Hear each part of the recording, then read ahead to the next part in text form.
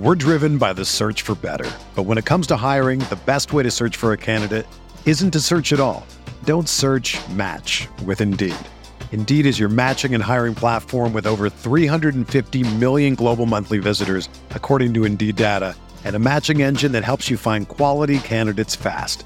Ditch the busy work. Use Indeed for scheduling, screening, and messaging so you can connect with candidates faster. Leveraging over 140 million qualifications and preferences every day, Indeed's matching engine is constantly learning from your preferences, so the more you use Indeed, the better it gets.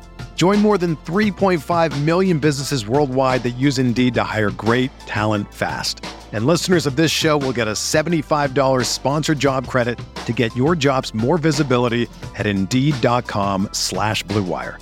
Just go to Indeed.com/Blue Wire right now and support our show by saying that you heard about Indeed on this podcast. That's Indeed.com/Blue Wire. Terms and conditions apply. Need to hire? You need Indeed.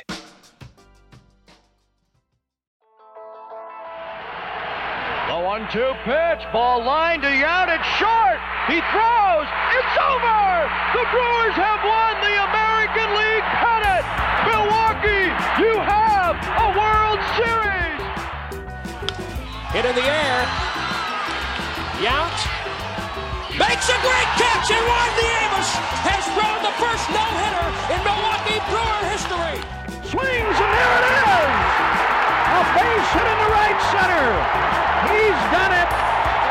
3,000 for Robin. And there's a drive in the left field. This is hit well. And it's gone! Robin Braun! A two-run home run! The Brewers take the lead! Morgan, a smash up the middle. Base hit to center. Here comes Gomez. Around third. A throw and the Brewers win. The Brewers are moving on a base hit by Nigel Morgan. Here it is. Yelich sends one to right center and deep. Get up. Get up. Get out of here and gone for Yelich. You're cruising for a bruising with me, Andrew Snyder. And me, Adam McGee. As we talk all things Milwaukee Brewers for the Eurostep Podcast Network and Blue Wire Podcast. Adam, last week I just kind of launched into a stream of consciousness and takes. I'm not going to do that today, but I'm also going to do that today. We have finally reached the All-Star break, the quote-unquote halfway point of the season. We're actually more than halfway into this season. And I've never needed a break from watching baseball more. How about you? You ever needed a break from watching baseball more than you needed it right now in this moment in your life, Adam? Yeah, I'm kind of itching for a game right now. This is not even this is a genuine thing because I think I reached this point about 10 days ago, as those who listen to the pod will know, whereas I was like, why is there so many games? So I have not been watching particularly this series. For me, it's like, oh, San Francisco. Well, there's some games that are not at a friendly time for me, so I will not be watching those live, and that's how the series transpired. So full transparency on that up front. I was playing catch-up, which made for quite the experience. A lot of stuff in this series that, you know, you hear about it and it's one thing, and then you see it and you're like, my God, it's even worse.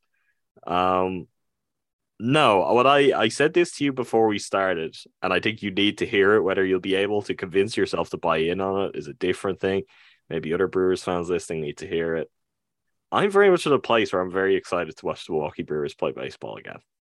And that is in part down to the fact that, you know, we can, at this point, it's a bit like before a season starts where anything is possible. Right now, we can be like, few days off, few days rest, everyone resets, come back, things are going to be great. They're going to find a spark. Some guys who've been slumping are inconsistent. They'll find it offensively. Pitching will improve. Freddie will be back soon, and you know things will be rosy from there. Now, Andrew, is that realistically likely to happen? No, but you can't tell me that it's definitely not going to happen at this point.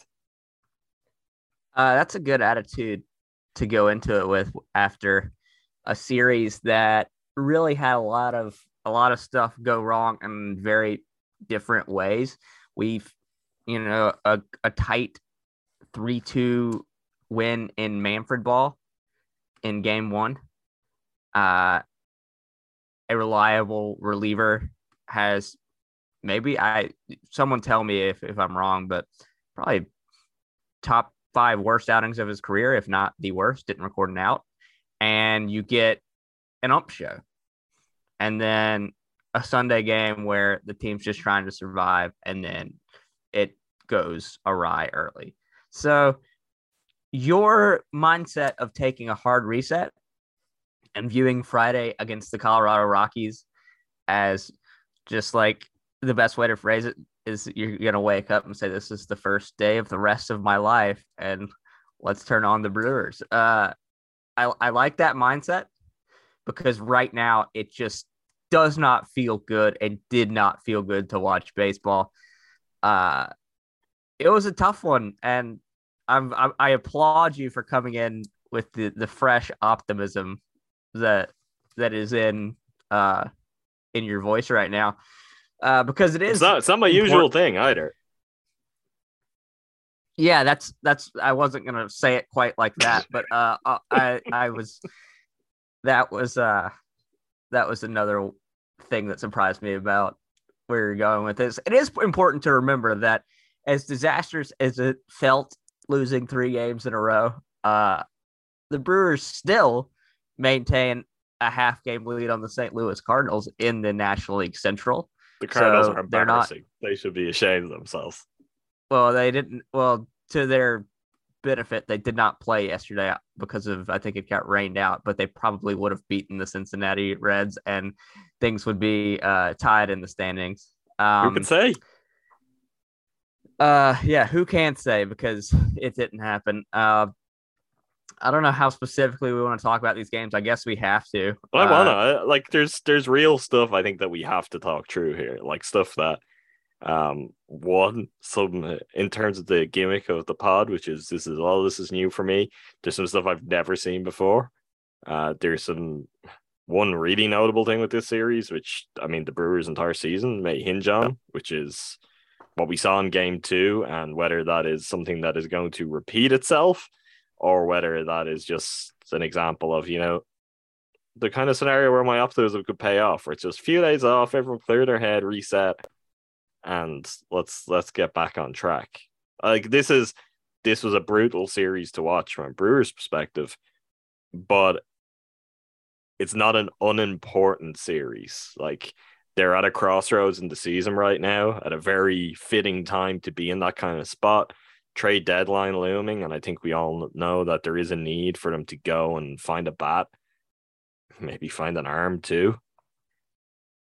Whether any of that happens remains to be seen, but they're in a really interesting spot right now, given how injuries have kind of played out from across the course of the season and recently, given how they're playing of late, given some of, well, literally their most reliable player through probably the first 30 to 40 games of the season, now looking, well, I mean, he was completely as unreliable as he could possibly be in Game 2, and that's Josh Hader I'm talking about. So, like, that's all of that is interesting, and this is a point where the season hinges on. This series is something that one way or another, it may be kind of rock bottom for some of the elements of it, or it may be the thing that season's finished and we're looking back and we're going to be like, yeah, well, that Giant series really, that was the season kind of in microcosm, or that was the thing that signaled the direction it was heading, and it being very much a downward trajectory as opposed to an upward trajectory. So as much as it's not the most fun, as much as you definitely don't want to, I think we should go through the games. And I mean, we at least start on a positive note, and this series had a lot of the things that we worry about moving forward, and it also had a lot of the things to provide comfort with. And that first thing is that Corbin Burns is very good at baseball and one of the best pitchers in baseball. Allows 2 runs on a pass ball by Victor Caratini and a Jock Peterson single in the third, and then that was all he would allow. Goes 7 1/3 innings, only 4 hits, 2 runs. One of them was earned, 10 strikeouts, 3 walks. Just gave them another pitching performance deep into a game when they needed it, kept them in the game, and allowed them the opportunity to eventually get those runs across that would win them the game. A McCutchen sac fly in the 4th, Willie Adames single in the 6th, and then Jonathan Davis in Manfred ball beats out an infield single just past the pitcher. I just scored Christian Yelich. Take it to Devin Williams, newly named All-Star Devin Williams, we should say, which is there's some good very stuff. well deserved. Yeah. Very happy news for him. He's deserved it the entire time. As Jeff Passan even said it when he made his announcement or tweet about it, a wrong righted, and that couldn't be more true. Closes things down in the ninth. Brewers get a 3-2 win. Series started off on a positive note. And then that's when things would take a turn. We'll go specifically into what you were mentioning, which was Josh Hader's tough night. Let's not skip on yet. Just I want to from game one, I want to say shout out to Jonathan Davis, who in pretty unconventional fashion, but his little chopper obviously gets the winning run home. Also had a really, really great slide into third base earlier in that game. He was just doing good work. Pretty aggressive. He was cut out later in the series with his base running, but he's doing some good stuff. He's really trying to make an impact, and under the circumstances, I've been quite impressed in him, and I say good for him. It's the kind of story, I don't know, he hasn't quite got this much equity in the bank yet. It'd be great if it could continue, but where we could look back if he sticks around on the roster and he continues to contribute, where you're like, oh, that's kind of a Hobie Milner-esque story for the Brewers this season. And I am very, very fond of that. Trevor got early in the season, those kind of things. It's nice to see a guy who's just kind of very much on the fringes of the league, future in the balance, get a chance and actually do quite well. And he is doing quite well. He's making an impact. His numbers are not dazzling by any stretch of the imagination, but showing to be a good defender and not someone who is adverse to coming up and making kind of clutch plays from time to time too. Yeah, absolutely. Davis has been exactly what you need from the fill-in center fielder. He obviously made his first error of the season yesterday, but for the large part has played just great center field, saved that error and that unlucky bounce on the inside the park homer. I also, in running down this very quickly, this did not capture the actual spirit of what it was like to watch this baseball game, because the Brewers kept getting guys on early and kept not driving them in. And a lot of times we'll talk about that and 3 for 15 with runners in scoring position. What are they doing? How are they doing this? This was just, especially through the first 5 innings, Carlos Rodon allowing base runners and then locking into superhero mode and just throwing 97-mile-an-hour heaters on the corner and back foot sliders that were insane. So very, very frustrating and stressful game during those points. And then you're just this shouldn't be happening, but I wouldn't make contact with that. What am I going to do about it? So yeah, very, very interesting game all around. And I forgot to mention another scoreless inning for Hobie Milner. Trevor got 2/3 scoreless innings with a pair of strikeouts. He would record the win just because of when he came into the baseball game. So yeah, very interesting. I've got game. one other note on that game, which is I believe Corbin Burns moved to first all time in Brewers franchise history for most games with double-digit strikeouts. So also worth mentioning. That stat that we noted about him and Gallardo a few weeks ago, and how quickly Corbin did it compared to how many starts it was for Gallardo. Moved past him, and so that's even looking even more efficient as he has the 10 strikeout record all to himself. We're driven by the search for better. But when it comes to hiring, the best way to search for a candidate isn't to search at all. Don't search, match with Indeed. Indeed is your matching and hiring platform with over 350 million global monthly visitors, according to Indeed data, and a matching engine that helps you find quality candidates fast. Ditch the busy work. Use Indeed for scheduling, screening, and messaging so you can connect with candidates faster. Leveraging over 140 million qualifications and preferences every day, Indeed's matching engine is constantly learning from your preferences, so the more you use Indeed, the better it gets. Join more than 3.5 million businesses worldwide that use Indeed to hire great talent fast. And listeners of this show will get a $75 sponsored job credit to get your jobs more visibility at Indeed.com/Blue Wire. Just go to Indeed.com/Blue Wire right now and support our show by saying that you heard about Indeed on this podcast. That's Indeed.com/Blue Wire. Terms and conditions apply. Need to hire? You need Indeed. When you need mealtime inspiration, it's worth shopping Kroger, where you'll find over 30,000 mouth-watering choices that excite your inner foodie. And no matter what tasty choice you make, you'll enjoy our everyday low prices, plus extra ways to save, like digital coupons worth over $600 each week. You can also save up to $1 off per gallon at the pump with fuel points. More savings and more inspiring flavors make shopping Kroger worth it every time. Kroger, fresh for everyone. Fuel restrictions apply. Game 2 of this series, less fun, but it really seemed like it was going to be fun. Fun until it wasn't. From the 5th inning on, it felt really fun. Brandon Woodruff got to start tonight, that night against Alex Wood, and Woodruff really did not have it, but managed to pitch his way out of trouble frequently. And it was a return to, I guess, some of the early season stuff before he righted himself and couldn't walk anyone. He walked 5 in this game and allowed 5 hits, but still made it through 5 2/3 innings. Pitching into the 6th inning, despite all the base runners he was allowing, goes up to 112 pitches, but limited the damage in terms of runs. He only allowed 2 earned runs, and they only came in that one second inning triple from Lamont Wade Jr. So really tough performance from Woodruff to continue pitching through all that adversity and not allow runs. The 5th inning, the Brewers put up a 5 spot.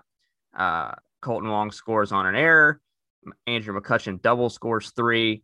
Luis Urias walks with the bases loaded to make it 5-2.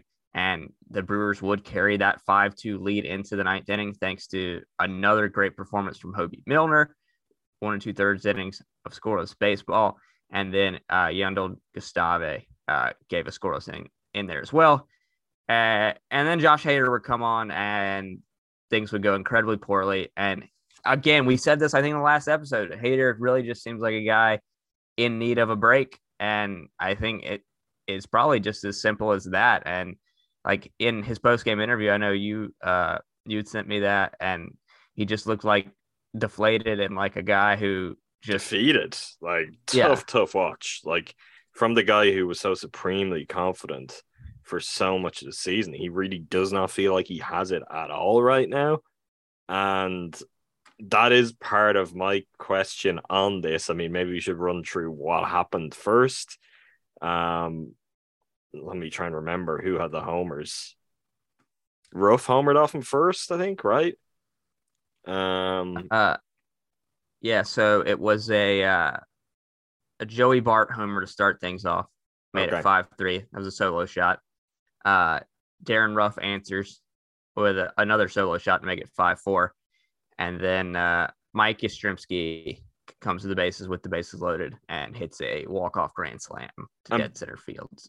Bases loaded, obviously it's a given after giving up 2 homers, and then you load the bases that things are a mess, but real mess, hit by pitch in there, which is Hader does not do stuff like that very often. Do closers never get pulled, Andrew? They get pulled. But a guy like Hader, surely 2 homers, you're thinking about it. Then he starts to load up the bases.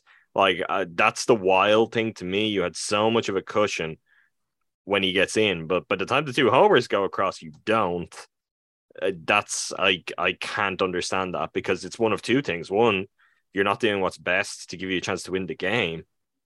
But ultimately, I know the debate would be, you pull him, it crushes his confidence.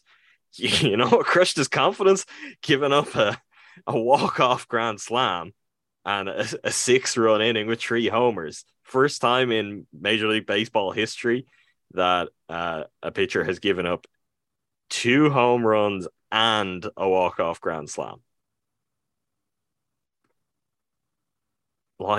Is that doing anything to protect his confidence? To me, maybe also if we're to give, I did not give Council credit, to cut up some slack, going 10 the night before possibly doesn't help you.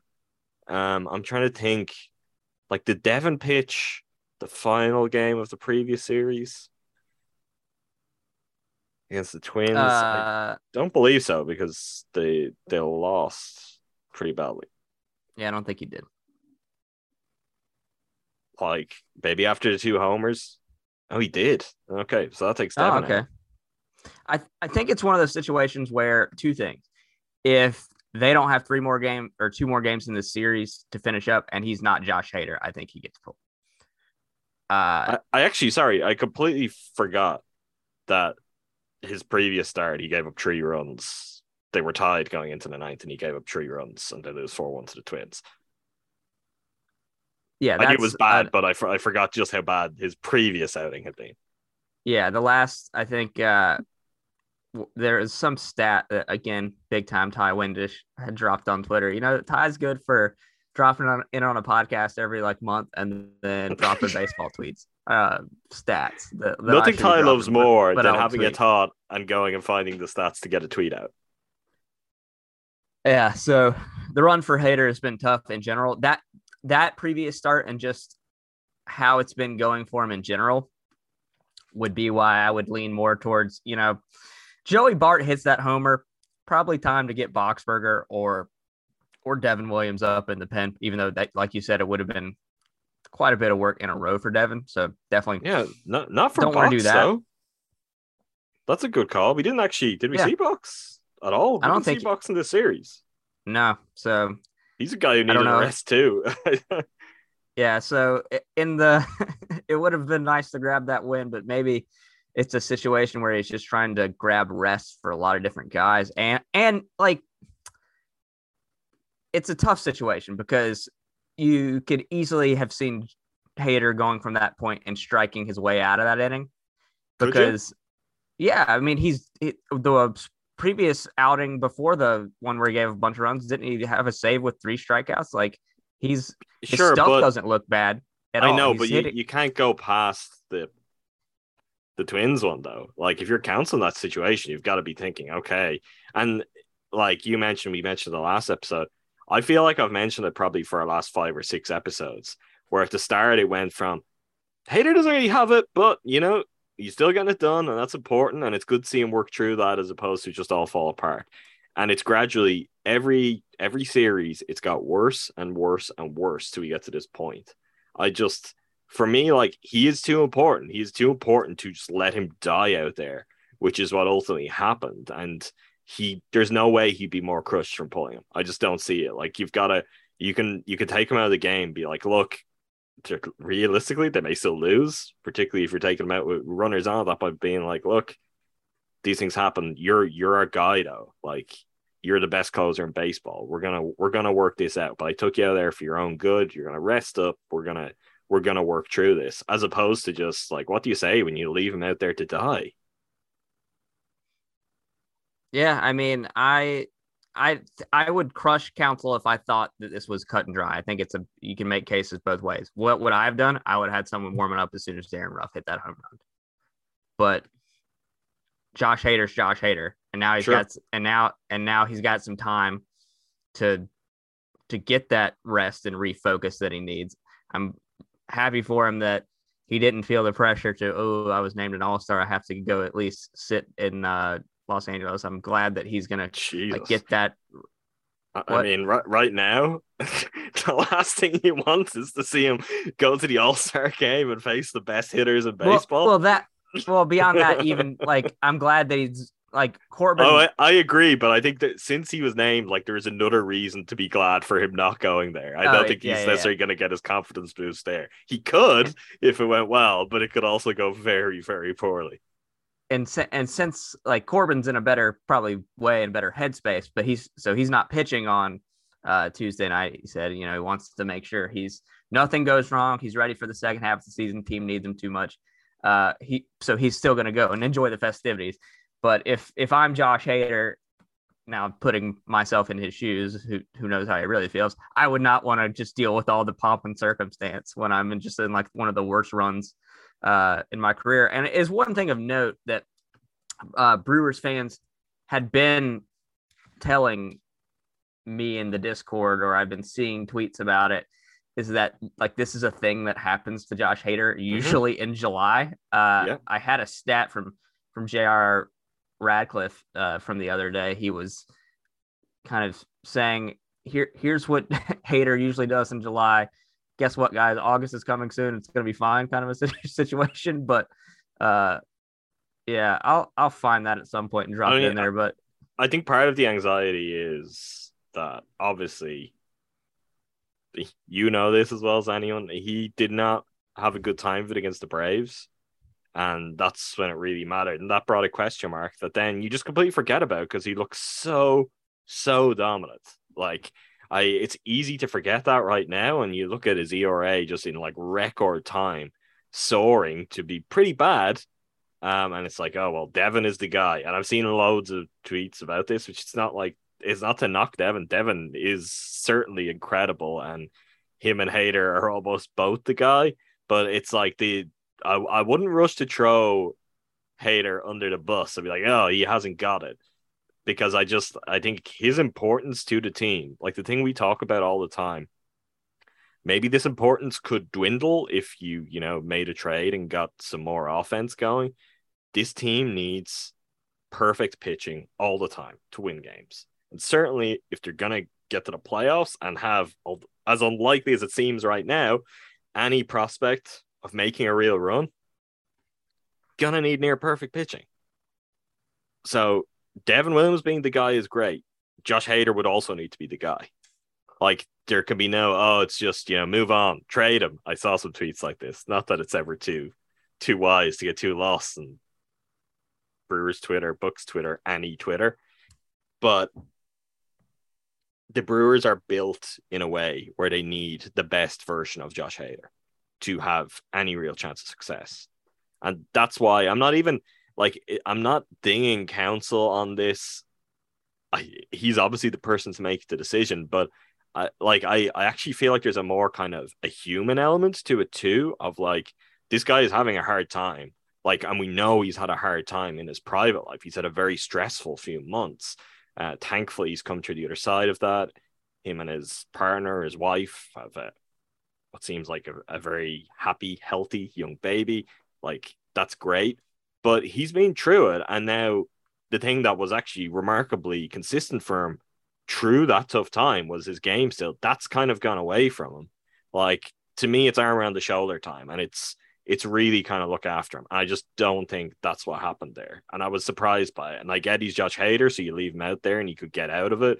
And also you're afraid to pull him because what are the optics of pulling him? The optics are not as bad as letting happen what actually happened. I found that stat finally. I was buying you some time. I think I need a new laptop because just Windows are not loading. And this is not ideal for podcasting when you're trying to navigate a bunch of different screens. So from J.R. Radcliffe of the Milwaukee Journal-Sentinel, Josh Hader, July 2021, 5 2/3 innings pitched, 6 hits, 6 earned runs, 3 home runs for a 9.53 ERA. Followed that up with a 9 1/3 inning pitch August, 4 hits total, a 0 ERA. So it appears that this is there is another part to that tweet. Yeah, I'm following it up. In 2019 had a 4 appearance. No, there's another part to the first tweet. Oh, there is? Yeah, well, I mean, he's been twice as bad this July. Oh, well, more outings. So, right? No, not more innings. Okay, well, actually, 5.1 innings pitched as opposed to 5.2. He's more than double the hits and runs of last year. Yeah, so I'm just for full transparency. I love the message. Listen, this fits my everything's gonna be fine. Maybe not next week in a Hader's case, but we're nearly in August. But just for full transparency, to add the rest of the J.R. Radcliffe, which he himself says, just ignore that Hader has thrown 5.1 innings this July and allowed more than double the hits and runs of last year, which I would love to ignore. For a reason. I already had my narrative. I'm just being honest. Already had my narrative, so I was good with it from there. Hey, better in August is better in August. So the one comforting thing, it's not like there's anything wrong with the stuff. Like it's not like, oh, Hader's throwing 92 now. What's wrong? So yeah, maybe it's as simple as that rest and relaxation or a mindset thing, but it was a no-win situation there, to your point, Adam, because if I mean this, not that this matters, but I could have seen it's Twitter divided into two different things. If he takes him out and Box allows the grand slam, they're like, why didn't you let Hader pitch his way out of it? And if you don't, it's like, oh, why did you let Hader die on the vine? I lean more towards where you are with the cautious, like Josh needs his time like away, and it's like time to just be like, all right, this is and to Council's credit, I think the one thing we've always said about what he does well is really looks his after players, his guys, controls, manages after his locker room, his clubhouse. And so if like a different manager, like apparently Charlie Montoya from the Blue Jays a few weeks ago, that doesn't have those relationships with his players, if he's making those decisions to take out his key players in key situations, maybe it doesn't go over as well. But I think Council's a guy where if he came to get Hader in that situation, Hader might be mad in the moment, but when they're talking about it after the game or the next day, he would understand. But arm around them, explain it. I think particularly because you're going into the break, like that is also different than this is in. Like it's a perfect juncture. It's like, look, it didn't go for you your last outing. It wasn't going for you in this outing. I don't want to push you further than needs be. We've got big plans still. We've got big goals for this season. Let's just focus on rest up, get right, and let's get back to dominating in the second half. And to your point, like on Box, I love Box. Box is very important for this team. If someone's got to die out there, I'm the manager. I'm letting Box die as opposed to Hader. Like, if the situation is bad, well, you know what? Let's not have someone who, without really any debate, we would all been up until a few weeks ago, like, oh yeah, that is the closer in baseball. Let's not have him be the guy to have to wear it, to have to really, like, we've seen Box have some tough outings too, which very interesting. I like, only as people heard earlier in real time on the podcast, I was like, hey, Box didn't pitch at all in these 4 games. Maybe they gave him the rest he needed. I hope so. I certainly hope there's lots of injury news we don't know about there, because we don't need any more of that. But yeah, I'd protect Hader at all costs would be my game plan, because he's too essential. It's like this team, like we talk all the time about the offense because that's what they need. This team is Corbin Burns, Brandon Woodruff, Devin Williams, Hader. Like that is the bones of like what really gives a sky high ceiling for this team if everything was to click, if they were to get hot for a run. Like there's a lot of players I like, position players, but we all know where the best of this team lies. It's something we've been consistent at the start. It's in the pitching. And funnily enough, the pitching has been all over the place this season, in large part due to injuries, but there have been ups and downs too. But we know that the best of those guys is the thing that really gives the Brewers a chance to be so much better than what they have at their positions. And that comes down to, you know, small market team, owner with a wallet slammed shut and not opening up very easily. I'd like to see it opened up. I'm going to choose your thought process of, at the end of this All-Star break, everybody's going to be fixed and gotten the rest they need. First game against Colorado, I was going to say it's Colorado, so it shouldn't be a close game, but who are we kidding? Most games here are close games. It's going to be 6 innings from whoever starts that game. And then we're going to get a 7, 8, 9 scoreless 3 innings from Box, Devin, and Hader, and all is going to be right with the world. Moving on to Saturday's game 3, which added another wrinkle to things here and another thing for us to talk about. Insult to injury. This is very much an insult to injury situation.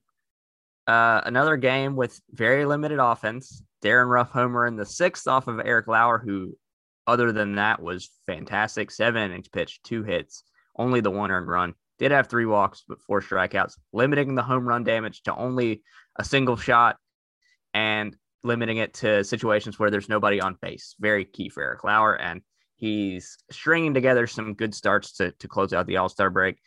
Omar Narvaez, sac fly in the 8th after a Hunter Renfroe. Did they call it a double and then an error? Yes, they called it a double and then an error on the center fielder. And then He went a to nasty slide into third base from Renfroe, where I was like, oh, he's going to injure his knee on that. Like, maybe we should get Hunter some. Maybe like he can work with Jonathan Davis. Different aerodynamics working there for sure, but on how to slide into a base without possibly injuring himself. Although maybe Jonathan Davis is not the guy to pair anyone up with. Like, if you're looking to avoid the potentially injuring or maybe themselves to make a play. I've always said that Hunter Renfroe reminds me of a tight end. So that was almost like he was diving for the pylon, is what that looked like for me. Mm-hmm. Hunter Renfroe scored the touchdown eventually. This game still tied 1-1 in the bottom of the eighth. Brent Suter comes on to pitch. Joey Bart strikes out looking. A pair of singles from Austin Slater and Wilmer Flores put runners on first and second. Ground ball to third base by Darren Ruff, where I think Jace Peterson did a good job to bring in the slow grounder and keep the runner coming to third in front of him for the force out. That could have gone awry as the runner's charging towards him as he's trying to field a ground ball. So that was nice. From that point, with Evan Longoria coming up, Yandel Gustave would relieve Suter, hits Evan Longoria with a pitch to load the bases with 2 outs. And then the umpire decided to make this game about him. Gustave steps off the back of the mound to kind of reset himself, and a balk is called. And I can't for the life of me figure out what the movement is that was considered a balk. The umpires in the postgame said it was pretty cut and dry, which is the most nonsensical thing I've ever heard in my entire life. It's not a balk, I think, by the letter of the law, and it's definitely not a balk by the spirit of the law. So, I mean, just absolutely ridiculous. And I know you've probably had not seen anything like that to this point that was so just illogical. Bullshit. Just complete utter bullshit. Like, what kind of way is that for a game to ultimately be decided? But also just what are we doing here? Like, what I understand, I guess, the spirit of why balks are a thing. We've seen some really, really obvious balks earlier in the season. This was not that at all. I only caught up on this game this morning before we recorded, and I could not believe, maybe I was just very offline and missed the outrage. I couldn't believe our Discord wasn't popping for days. This is one of the more egregious things I've seen. I did some Twitter deep diving, see what people were saying all across the Twitter sphere, because it just seemed like the kind of ridiculous call that would get some mileage. There was a lot of like detective work with ultra zoomed in GIFs of, I think, his foot going off the back, but not fully getting clear of the rubber, which is supposedly that's what it's called for. That by the letter of the law is a balk. There is no way the home plate umpire who calls this can see that, there's maybe a millimeter of his foot touching the rubber from his position. Like, there's just no way. I don't understand it. There is no, people are like, oh, his shoulder doesn't move. His shoulder doesn't move. There's nothing in terms of his upper body movement that I think you can classify as a balk. Just blows my mind. I also feel for Gustave, who I think has been really, really good lately. One of, like, along with Hobie Milner, and not getting necessarily that level of credit, but just really solid. ERA down to 3.63, and that's from a really kind of tough spot early in the year. He's been working that down very steadily. Very, very reliable middle reliever at this point for the Brewers. Just, I do not understand. Like, that's a big problem. That's the kind of thing to cross sports here in terms of comparisons. Like, if something like that happened in the NBA, that's coming up at the governor's meeting at the end of the season, and there's going to be a rule change. And given everything I already know about Major League Baseball, that is absolutely not going to happen here. But that is not something that, you should have in your game. Like, it's got to be really clear. Like, I think balks have got to be really, really clear and obvious, because if you're calling them like that, close game, 1 out needed in the 8, it's ridiculous. What are you doing? Yeah, my question is, who is that for? who's like, I came to the For the ballpark umpire. to see a For the balk. umpire, Yeah, I did my yeah. job. I did my job. Like, oh my God. I know we need them in theory until the AI overlords are ready. But just like if you Which at grow that up and point, you're we've like, got bigger problems. if you're like growing up and you're just like, yeah, what do I want to be when I grow up? I want to be an umpire. Like, God, what went wrong? It's like I don't know. Anyway, terrible call. Really just ruins the end of a baseball game. Gustave would bounce back and strike out Mike Yastrzemski. Honestly, I don't. And not to really, we don't. Probably best we don't think too much of this right now. Brewers could miss the playoffs because of this. Like, it's all set up for them to be in a very, very tight race, where a game here or there could certainly matter. I know there's a whole bunch of things we could look back on if that's the case, but I don't know if they're going to have one which is just like literally an umpire decided in the moment, not with terrible calls for strikes or balls. Like, this is different. This could cost the Brewers come the end of the season because I don't know how much daylight they're going to be playing with down the stretch. And that is just not okay. It's terrible for your product if you're Major League Baseball. I thought we were starting the season over with positivity. Sure, yeah, but it's possible, Andrew. You know, if that happens, I'm gonna send that umpire a strongly worded email. You have my word on that. If they miss the playoffs by one game, I'm writing that absolute loser an email telling him to go get a real job. Sorry for putting this into your head. Yeah, it's fine. I always hated umpires, so it's just par for the course here. So the Brewers would go down. So I do want to comment that striking out Mike Yastrzemski with the bases loaded after he had his bases loaded heroics the other night. Really impressive bounce back from Gustave there after just having a run taken from you. And I think the run, because of the way the game started, was charged to Suter. But he gave this stare down and some talk back to the umpire on the way out, which I also like. Maybe he should have just lost it, but I do applaud his composure to just hold it together, do his job, and then show the attitude because he got screwed. Well, you asked about not a lot of comment in the Discord. My comment was like, if he's better man than me, because I get ejected as soon as I strike that guy out, like probably banned for like 5 games because of how much I freak out at just like someone just inserting themselves into a baseball game for no reason, just because they really like. I haven't done the motion for balk in a while, but that's I guess what that was. Anyway, moving on to the final game of the series, another bad one. Aaron Ashby versus Logan Webb. Ashby being used as an opener, a la the Tampa Bay Rays. The plan was for him to face 6 or 7 hitters, counsel said, and the first inning did not go well. An inning pitch, 3 hits, 2 runs in that inning. Did get a pair of strikeouts. The Brewers had been staked to a 1-0 lead going into that bottom half of the first, thanks to a Willie Adames homer. And it would unravel from there. Jason Alexander came in the second, and he was the guy that was just tasked with eating innings today after the lead was lost. It was still a game when he came in, but it got away very quickly. 5 innings pitched from Alexander, 8 hits, 7 runs, all of them earned, 2 walks, 5 strikeouts, 2 homers allowed. The third inning, I think, was the big inning, Adam, that was particularly troublesome. I think at that point, we were on a Bucks Summer League playback altogether. I was on a Bucks Summer League playback for all of this game. So I had a screen on beside me.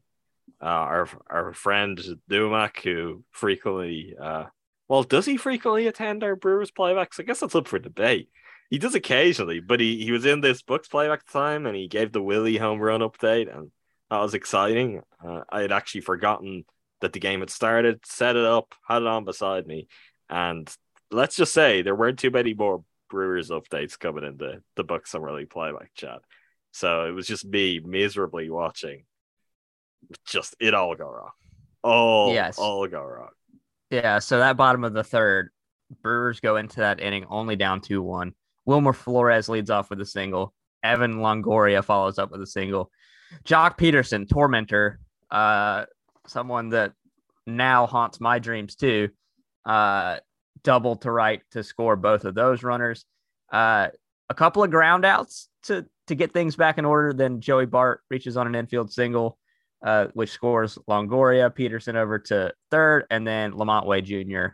3-run homer to make it 7-1. And from there, it to the credit of the guys in this baseball game, they did not give up. Another Brandon Belt homer in the 6th makes it 9-1 even. And then in the 7th, Hunter Renfroe doubles scores Peterson and McCutchen. Rowdy homers with Yelich on base to make it 9-5 in the 8th. That would be the end of the scoring. But really tough game. Shout out to Connor Sadzek. Yeah, 2 innings, only 1 hit, a couple of strikeouts, a walk, first appearance, I think, for the Brewers. Is that right? Yeah. And then particularly as like some offense did come, like if we were to have a much more dramatic role reversal, a la what happened to Hader in game 2, if the shoe was on the other foot, we would have had Connor Sadzek to thank for going out and doing some good stuff. My gripe here. Andrew. Yeah. We've already fought off air about this. Yeah, it's go ahead. It does not change what Ashby is as a pitcher. It does not change what Jason Alexander is as a pitcher. I think the process is wrong here from Council. I think Alexander should be starting. Like we've talked at length over the course of the season. Ashby as a starter is something obviously going into the year they wanted to get going. Honestly, never worked all that well when they tried it, and then injuries started to strike and they had no choice but for him to be a starter. His best pitching of the season, I think, without a doubt, has still come in a bullpen role. Multiple innings in a bullpen role. That's where he's been at his best this year. Jason Alexander, every time he's been put in the bullpen, it's a disaster. So this may just be really pedantic, but on a very simple level, if I was planning out and I'm like, we're going to basically split the bulk of the innings for today between these two guys, I'm starting Alexander and I'm having Ashby in the bullpen. So to begin with, that was just weird to me when Ashby gets the start, and then was it 1 on in the 2nd when he was pulled?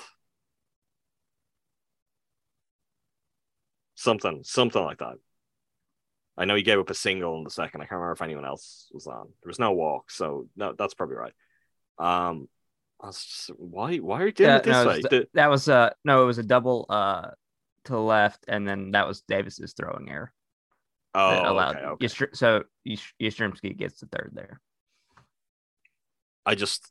I would have that flipped. Now that doesn't change that Ashby should be better, Alexander should be better, and I think to your point, if you talked off air, can Alexander be better? Possibly not. And the Brewers have kind of pushed this one as far as they can. The reality is they're probably going to have to just ride with that for a while more, particularly until Freddie's back. I don't know. That's tough, but I don't really like the process there. Someone can tell me it doesn't matter, but I'm like, let's put guys in their best spots to succeed. And I think where both of those guys have succeeded most this season. Like if you're only planning on giving Ashby a couple of innings, then you put him in the bullpen. I don't get the leading off with it. I agree with you, but I also think it doesn't matter at all in this game. And this game was just Alexander didn't have it, because once you get through that 2nd inning where he comes on with a runner on and you're down 2-1, I think he did his job that inning. Great. Like you're down 2-1 after the 2nd. It's basically like a normal start from that standpoint. If it were the 5th inning or something and Ashby had gone 5 and then he's bringing Alexander in, I'd be like, what are you doing? Like trying to bring him in a high leverage relief role. From the 3rd inning on, it's basically just a normal game for Jason Alexander. That being said, I did not understand the logic in why Ashby was the opener. If it was a situation where the Giants, our lineup stacked with lefties, our first 3 batters of the game are Jock Peterson, Brandon Belt, or Lamont Wade Jr., Brandon Belt, Jock Peterson. And we want to get Ashby through those guys. So Alexander comes into the 2nd with the right-handed half of the order. We take one plate appearance with the powerful lefties away from Alexander's outing. Like the Rays will do things like that. That makes a lot of sense. This situation, I don't understand why they did it. I don't think it really made that much of an impact in the game. I think the game was just what it was, and it was just terrible. But I think we're at a point in the season where, well, they need Freddie Peralta back. That's number one. And hell, maybe they need Adrian Hauser back. And when you get to ideally, that point, to get the 5 starters back would be a great place. And then Ashby can just go into that role where he clearly succeeds. And that's, I'm going at least 1 inning. I'm probably going 2. And I can just empty the tank in those 2 innings and miss bats and bridge the gap in a game where maybe a starter goes 5, and then I'll come in for 2, get you to those late innings. You go straight from the starter and Ashby to Devin and Hader. I think that's his best role on this team. Process there, I agree 100%, didn't make sense, but they lost this game just because Jason Alexander lost it, and the offense waited too late to score runs. I had missed that Kurt Hogg of the Journal Sentinel had reported that Hauser was spotted playing catch last week. I didn't actually realize things were coming around that fast with him, so that's good. I know Hauser himself has had a very up and down season, but I think given some of the alternatives, Hauser's a major league pitcher. Can we agree on that? Like, that's okay. Much like you're looking forward to a fresh season of baseball starting on Friday, I'm really looking forward to seeing Freddie Peralta and Adrian Hauser back in this rotation. My one other counter to you on Alexander, and this is the one place where I think maybe it does matter. Given his style of pitching, having him come into a game where he's inheriting anything, where there's already runs against you on the scoreboard too, I don't think that's a good spot ahead of a game. You know, that's a possibility. I don't think, like, this goes down to your point and to the flaws in Alexander as a pitcher and what can you really do with him if it's that limited. But I do think he is going to get hits. We know this. His whole game is built around that. Guys are going to get on base. I think you put him in a very different spot. You're asking him again to get back to this, Brewers pitchers, you got to be perfect. And when he's coming in and the team is behind and he's inheriting runners, I just think that's a bad spot to put him in. Like, it's not playing to his skills, and you're setting yourself up for more trouble than if he starts the game. That is not to say that he starts the game, he goes 5 innings, he allows 7 runs anyway. But they're all on him. I just think him coming into the game, it feels to me like you increase the chance of it going south in a hurry, which is what happened here.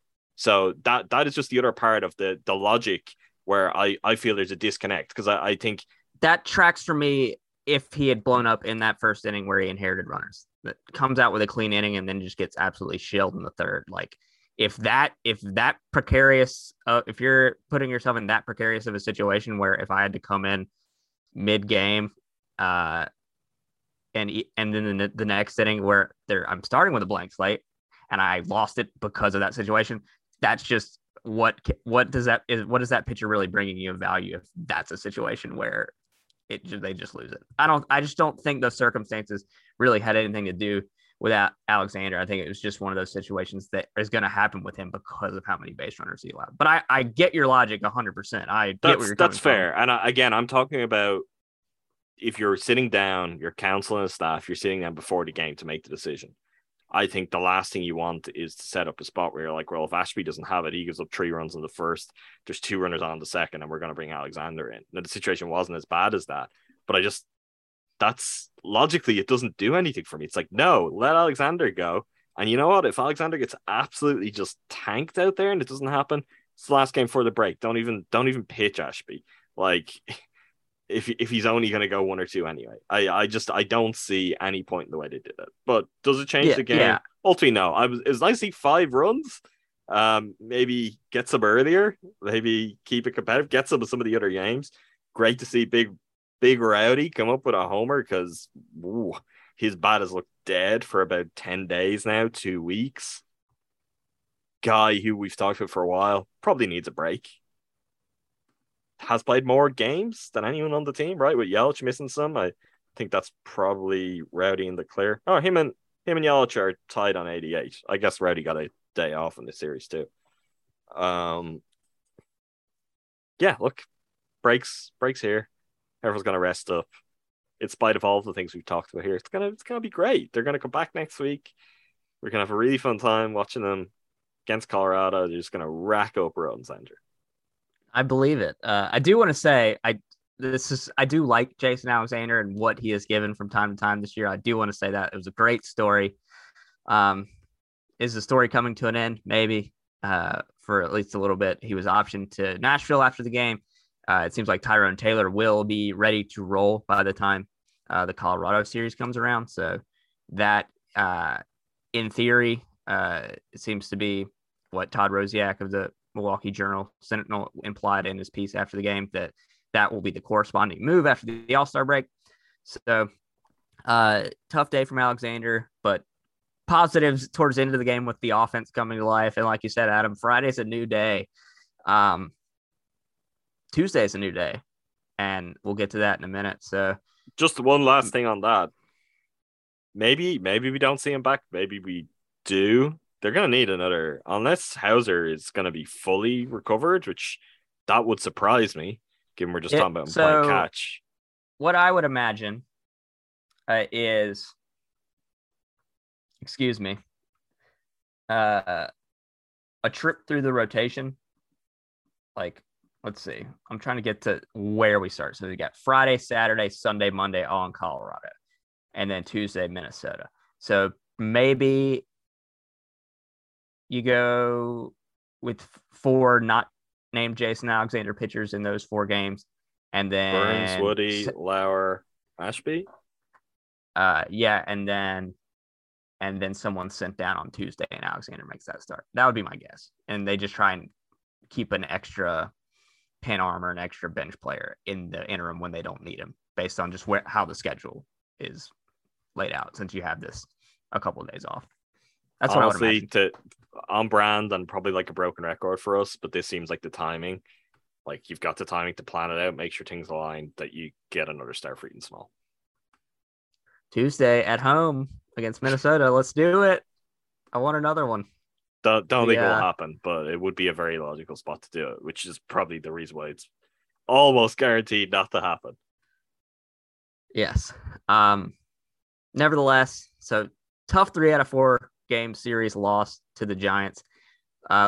Futures game. Let's pivot. Let's pivot. Start thinking All-Star. We'll get back. We'll do Master Brew points. We'll wrap up with that stuff, and then with a brief look ahead. But let's go All-Star for a second, just to break this up. People have probably had enough of some Brewers for a few minutes. We had Joey Weimer, Jackson Churio. Joey Weimer, neither of us have seen this game. This is the last minute before I was like, I better put up the box score. So Weimer had There's one. There's a reason why we haven't seen it. Well, that's all. I actually don't think it was possible for me to see it. Could you have seen it? I was on Peacock. Have you got Peacock? I do. Okay, well, at least you could have seen it. I mean, that's fair enough. Well, I could have seen it, but it was. But they put it up against Brewers games, and it's not great. I have a brief rant. MLB continually just showing that they don't actually know how to grow the game or care about growing the game. There was no Sunday Night Baseball last night. They could have put that in a window all its own and shown people, hey, here are the next. Also putting it on Peacock. Yeah, that too. Insanity. Makes no sense. Just here's the best of what's coming. Let's make sure nobody sees them. Just truly, truly incredible stuff. Rob Manfred, really good at his job. Joey Weimer, 1 at bat, 1 RBI. Seems like a sac fly. Don't know anymore. Again, I actually don't think I have the option to even see this. 2 at bats for Jackson Churio with no result, and then 2/3 innings for Kelly, all clean. So I guess that's something, but that's the Brewers' level of interest from the futures game. Do you want to keep looking to the future for a second, seeing as the MLB Draft, another event that I'm pretty struck by. I get it's different. I get how it works, but compared to NBA, compared to NFL, just Major League Baseball, you do a tremendous job of minimizing the draft. Truly top class stuff. Very much so. But I did like that their first pick was someone that I've seen play baseball on TV. Shortstop from Coastal Carolina, Eric Brown. Based on everything I've read and seen about him, seems like a very good contact hitter, very good defensive player. Not a lot of swing and miss. Had more walks than strikeouts during his most recent season at Coastal Carolina. So interesting player to add into the farm system there. Maybe I'll get to see him over in Zebulon at some point at the Carolina Mudcats game. They also took You're going back to Zebulon? Is that what I'm hearing? If Eric Brown's there, I might. Hell yeah. Second round pick was Jacob Mizorowski. How'd I do on that? I don't actually know. Mizorowski, I would say it's Ofsky. But how maybe it would be pronounced, say, in Poland, for example, and how it's pronounced in America are two different things. So time will tell. We'll find out. 6'7", 190-pound starting pitcher with a fastball that gets up to 100 miles per hour. Basically, 101. The Brewers retweeted an MLB Network clip of him from the combine where he is throwing heat. He's from Crowder Junior College in Missouri, same school that Aaron Ashby attended. He's an LSU commit, but it's clear that the Brewers are going to sign him and he's going to get right to pro ball. So those two guys added to the mix, and then one more draft pick. Robert Moore from Arkansas, also a shortstop. Apparently his nickname is Big Game Bob because of all the clutch hits he's gotten, and he's the son of Kansas City Royals GM Dayton Moore. So clutch hits. Can we get him with the Brewers now? Had a tough junior year, hit 232 with 8 homers, 5'9" switch hitter. So we'll 232 and 8 homers does not sound very, Big Game Bob. Yeah, but maybe those homers are coming. They're just only when it matters. He's just terrible the rest of the time.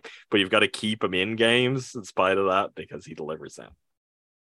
Being interested. It would be a role reversal on some other Brewers. So I'm excited to learn a bit more about those guys over the coming days, weeks, months, and years. Hopefully the Brewers have got something good there, even if it doesn't strike us as, oh, here's the next big thing right now. Who knows? Maybe the Brewers have conned something we haven't. All-Star housekeeping, I guess, here. Not a whole lot of Brewers involvement. We've already mentioned Corbin Burns is not going to pitch. Josh Hader will not be in attendance at all. Devin Williams, as you know, there did get his much-deserved call-up, so he will get his first All-Star appearance. I think we're all very excited for that. He's pitching really well at the moment, so hopefully he puts on a show. And as we were quite angry about last week, the fact that they were not going out of their way to get Devin Williams and his Arsenal pitches in the game, the fact that they are now, let's hope Devin brings out some of his really, really nasty stuff and gets some of the eyes and even more of the credit that he already deserves for his play this season.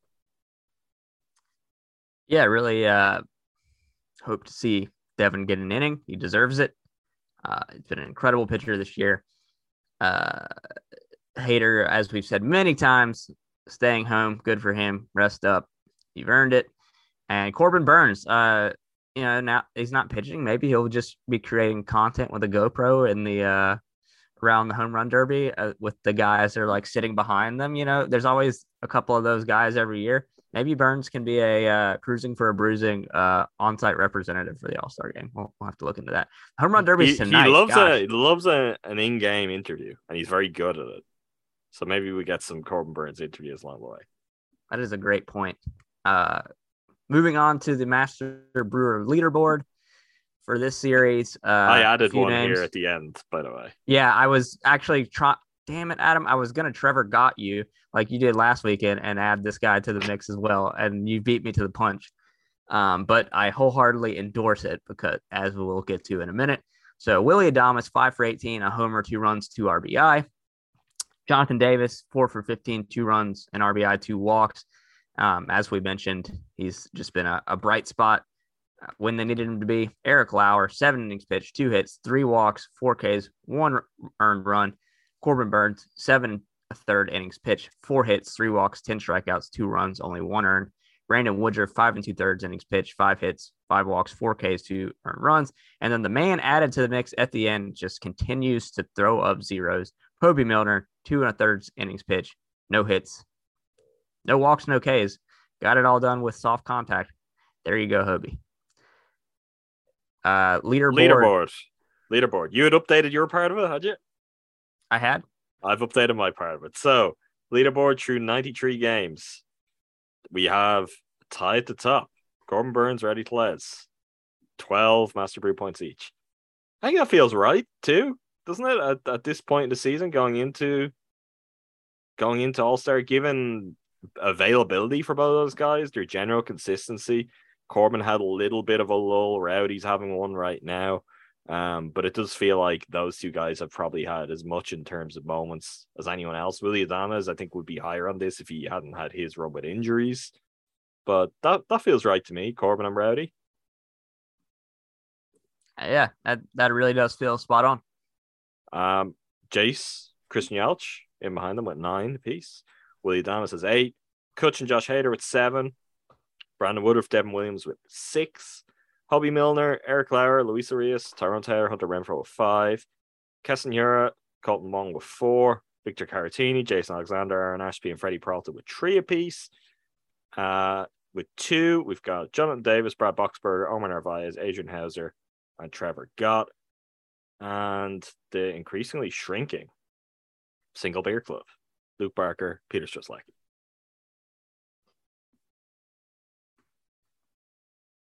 That's I mean, there's no point us doing our look ahead now. I think we'll do an episode later in the week. I don't know if you're emotionally prepared for this. This may have felt like a better idea a few days ago, but where we'll, I guess, run the rule over the roster, dig in and talk about who's really standing out, what we're looking for from some other guys, where maybe they could find something else in the second half.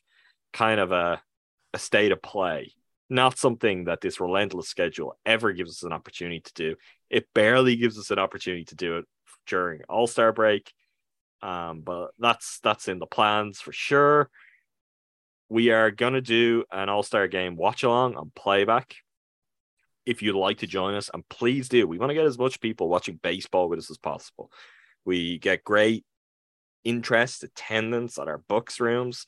We would love for some more people to take the plunge. Come join us, watch baseball live with us, chat throughout. It's a lot of fun. Myself and Andrew always up on stage. Ty, Rohan, Jordan, like regularly, very regularly and reliably, we'll have some other GSPN hosts in the mix. And then busy, active chat full of regulars. We're constantly interacting with them. It's always a lot of fun, a good laugh. So if you've never taken the plunge before, to get access to the All-Star Game playback, you will need to be a member of our GSPN Discord. Very, very simple to join. Go to gspn.info. There is a link to the form there to request access. Put the details in. We'll send you an invite. You're in the Discord. That means you can also chat it up with Andrew in particular. Andrew's very active in talking all things Brewers in there. So if you've got questions, you've got thoughts, that's always a good spot to be. And it will get you into all of our playbacks. All-Star game to begin with, but also Brewers games as we move into the second half. So just some extra spotlight on that because it should be a fun one. Lower stress than usual. Not too much Brewers involvement, but one that I'm looking forward to. As always, make sure you subscribe to us wherever you get your podcasts. That's Cruising for Bruising. We're on Twitter at BrewersGSPN. I'm at Adam McGee 11. Andrew's at AC Snide. GSPN.info again. All things Eurostep Podcast Network you'll find there. And of course, you should be subscribed to the main Eurostep feed. For Bucks fans, something good. Something you'll want to feast your ears upon later in the week. Big week for the books, you know, some anniversaries, some things you might have heard of, some things you might remember coming up. So we've got a good episode on the Ursa Podcast Network coming very, very soon. And yeah, that's pretty much it. If you like what you hear, please leave 5-star ratings, reviews, wherever you listen to your podcasts. Until next time, thanks again to all of you for listening. Thank you, Andrew. Thanks, Adam.